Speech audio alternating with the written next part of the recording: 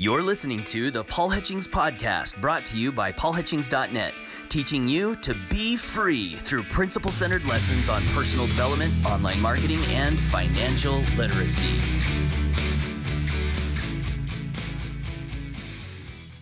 Hey, what's going on, friends and fellow Freedom Crusaders? It is episode 11 of the Paul Hutchings Podcast, and I am so excited about the lesson that I'm going to be passing along to you today. This lesson in financial literacy can go a long way in helping you to achieve that coveted goal of freedom much, much sooner. And thankfully, this was a lesson that I learned very early on in my freedom journey. And I want to introduce this lesson, which is called distraction and manipulation. But before I get to the lesson, I got to tell you this story. So way back in the day, when I first got married to my beautiful wife, Corrine, as you may know if you've listened to some of the prior episodes, we were living in a 1984 single-wide mobile home. I was working a job making $11 an hour, not real satisfied with the experience that I was experiencing at that job. And so I was open to different ideas to be able to generate income and grow my family's financial future. One of my coworkers at this job came to me one day and he said, "Hey, Paul, if I could show you how to make a huge amount of money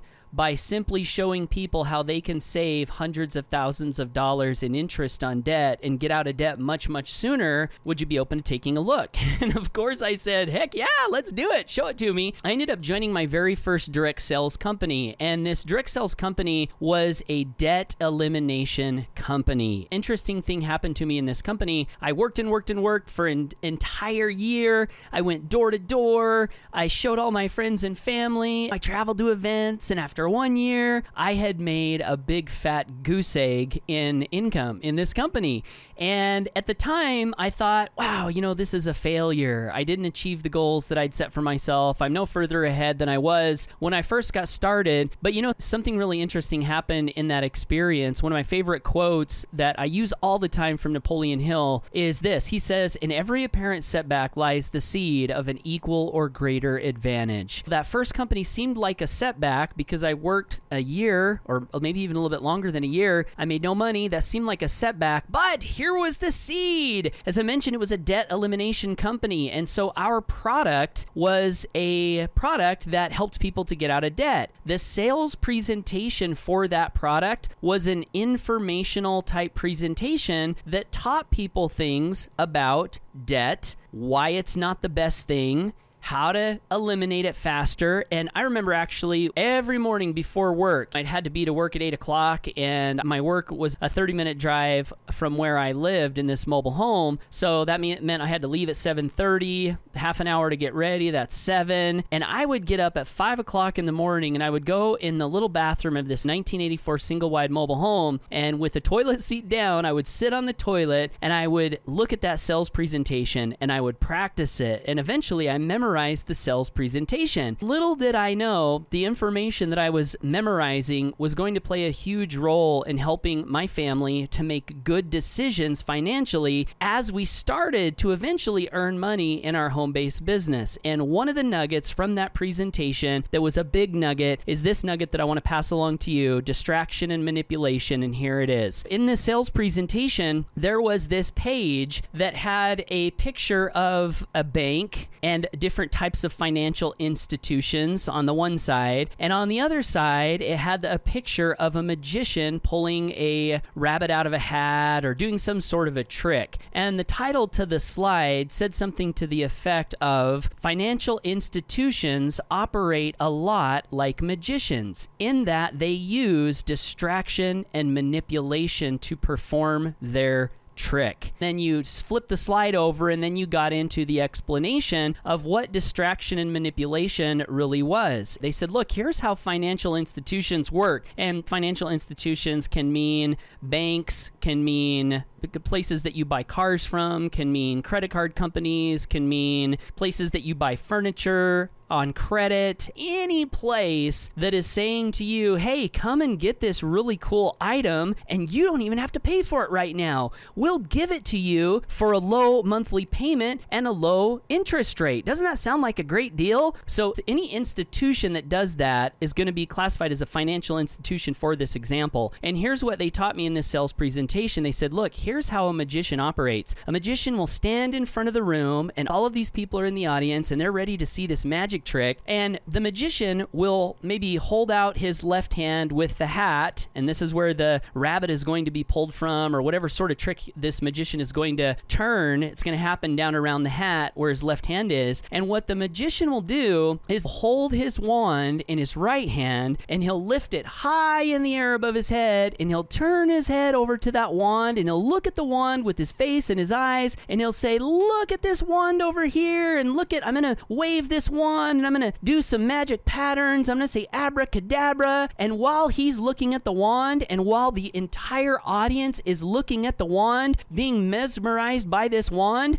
his left hand is performing the trick. And so you see, he's distracting the audience with the wand, and he's manipulating whatever type of material he needs to manipulate in his left hand to perform the magic trick. And so what happens is the audience does not see what the magician is doing to turn the trick because they are distracted to the magic wand. Then the presentation would move on to the financial institutions, and it would say, look, these financial institutions operate just in this exact manner, in that they will hold up their right hand above the audience and they'll say, look at this magical wand. But instead of saying, look at the magical wand, what they'll do is they'll say, look at this low interest rate. Look at these low easy payments. Look at this no money down, how you can buy this car or this washer and dryer or this whatever really cool widget that you want, and you don't even have to pay any money. And so the audience, which is you and me and the general public, we're distracted with the low interest rate, with the low payment, with no money down. We're distracted, and that looks magical to us. And because we're distracted by the magic, we don't see what's happening behind the scenes. And what happens behind the scenes is quite amazing. We're in a podcast right now and in an audio, so I don't have an ability to illustrate this visually for you, but I just want to break it down. What happens in a nutshell with this magic trick is that if you buy a home for, let's say, $100,000, and you buy that home on a loan with a 4 or 5 or 6% interest rate, or whatever the interest rate is, it doesn't really matter. You borrow $100,000, you got this low interest rate, you got this monthly mortgage payment. What happens is that $100,000 home, over the course of the time that you pay it back, will turn into a situation where you're not paying back $100,000, you're paying back more like $200,000 to $300,000. And I'm speaking roughly here because I don't have a calculator or a spreadsheet out. But long story short, what happens when you buy things on debt is you end up paying double or triple or maybe even more of the amount that you were supposed to pay for that item. And what does this do to your financial freedom? What does this do to your ability to get ahead? It crushes it, because now you're not buying a car for 5 or 10 or 15,000. You're buying a car for 10 or 20 or 30,000, and you don't even know it, because those monthly payments are coming out of your account every month, and it just feels like, oh, I got this great car, paying this low monthly payment. But in the payment is where the magic is happening. And if you want to verify this, you can ask for what's called an amortization schedule from wherever you're getting a loan from. And another thing you might do is just go to the internet and look up some Excel spreadsheets or some Google Sheet spreadsheets that also include these amortization schedule formulas, and you can pretty easily calculate how much you will pay in interest over the life of the loan. One of the things that was really shocking to me when I looked at my very first amortization schedule, which was on a home loan, the thing that shocked me was that the amount of interest that went to the bank was more than the amount that I actually paid to buy my house. So I was actually paying the bank more than I was paying to buy my house in principal. It's broken down in interest and principal. Principal is what actually goes to pay off the thing that you bought. You can think of it as equity. It's going back in your pocket, so to speak, because it's coming out of your bank account, but it's going into this thing that you bought, but it's doing it in pieces, right? So if you send a $100 principal payment to the car company that you've got a loan with, when you send that $100 payment to the car company, you now own another $100 of that car. So it's kind of going from your right pocket to your left pocket.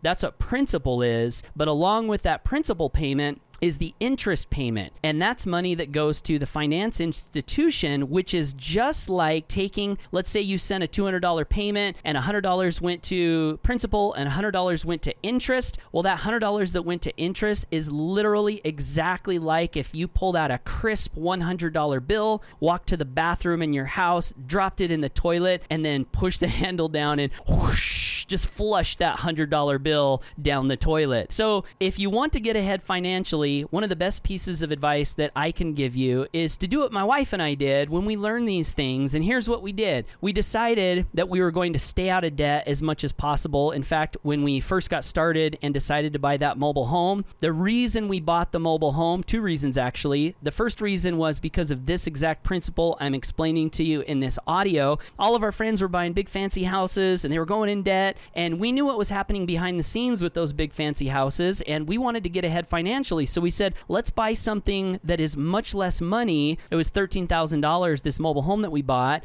We'll pay it off, and then instead of sending $1,000 to the bank for that monthly mortgage payment, which all of our friends were doing, where most of that payment was actually going to interest, and that's how mortgages work. If you ever look at a mortgage amortization schedule, when you first start paying that loan back, the vast majority of the payment that you send goes to interest, aka it is being flushed down the toilet. And then over the life of the loan, the ratio changes a little bit to where when you get to the end of the loan, you're now paying more in principal than you are in interest. But in the very beginning, you're paying mostly interest to the bank. And so we decided we were going to avoid that. We bought the mobile home so that we could pay it off, and then we could take that monthly payment that we would have been sending to the bank, and then we could save that money every month. And what we did with that money that we were saving is we bought things that we wanted to buy with cash rather than putting them on a credit card or rather than financing them. So 3 tips that you can implement in your life right now if you want to avoid this distraction and manipulation trap. Save money by staying out of debt. And as you're saving money because you decided to stay out of debt, you want to take that money and pay cash for everything that you want to buy. If you want to buy a car, save the money and pay cash for it. If you want to buy a fancy washer and dryer like my wife and I did when we were living in that mobile home, save the money and pay cash for it. And one of the other benefits to paying cash for things like that is you gain a much greater appreciation of the money and the fact that it's actually leaving you when it's literally cash coming out of your bank account. For some reason, when people pay with credit, there's a disconnect. They know they're eventually going to have to pay it back, but when you can just swipe a card and put something on credit, it's almost like people get this impression that they're using this magical little genie that has an unlimited cash producing ability, and they tend to spend more on credit. But if you're spending with cash, you will spend much less, and you will consider every purchase that you make with greater attention. That'll happen if you pay with cash. And then the third thing is, if you're in debt right now, I would love to encourage you to pay off the debt as soon as humanly possible so you can get out of this situation where you're being manipulated by sending so much money down the toilet. And once you're out of debt, you'll have all of that extra money, all of that extra payment that was being flushed down the toilet. Now all of that extra money you can use to save and invest and buy income producing assets. So 3 simple tips: save money, buy everything you buy with cash as much as possible. I realize that every once in a while you may have to get a loan for something, but do all you can to avoid it, and you would be shocked the things that you can do if you really set this as your goal. So distraction and manipulation, my friend, it is real. Be aware of it. Avoid it as much as you can, and this will really help you as you continue to build freedom. And that's all I have for you today. Thanks so much again for tuning in to the Paul Hutchings Podcast. Whatever you do, get out there, go for your dreams, and we'll hopefully hear you on the next episode. Thanks again. Take care, and bye for now. Hey there, my friend. This is Paul Hutchings. Thank you so much for listening to today's episode.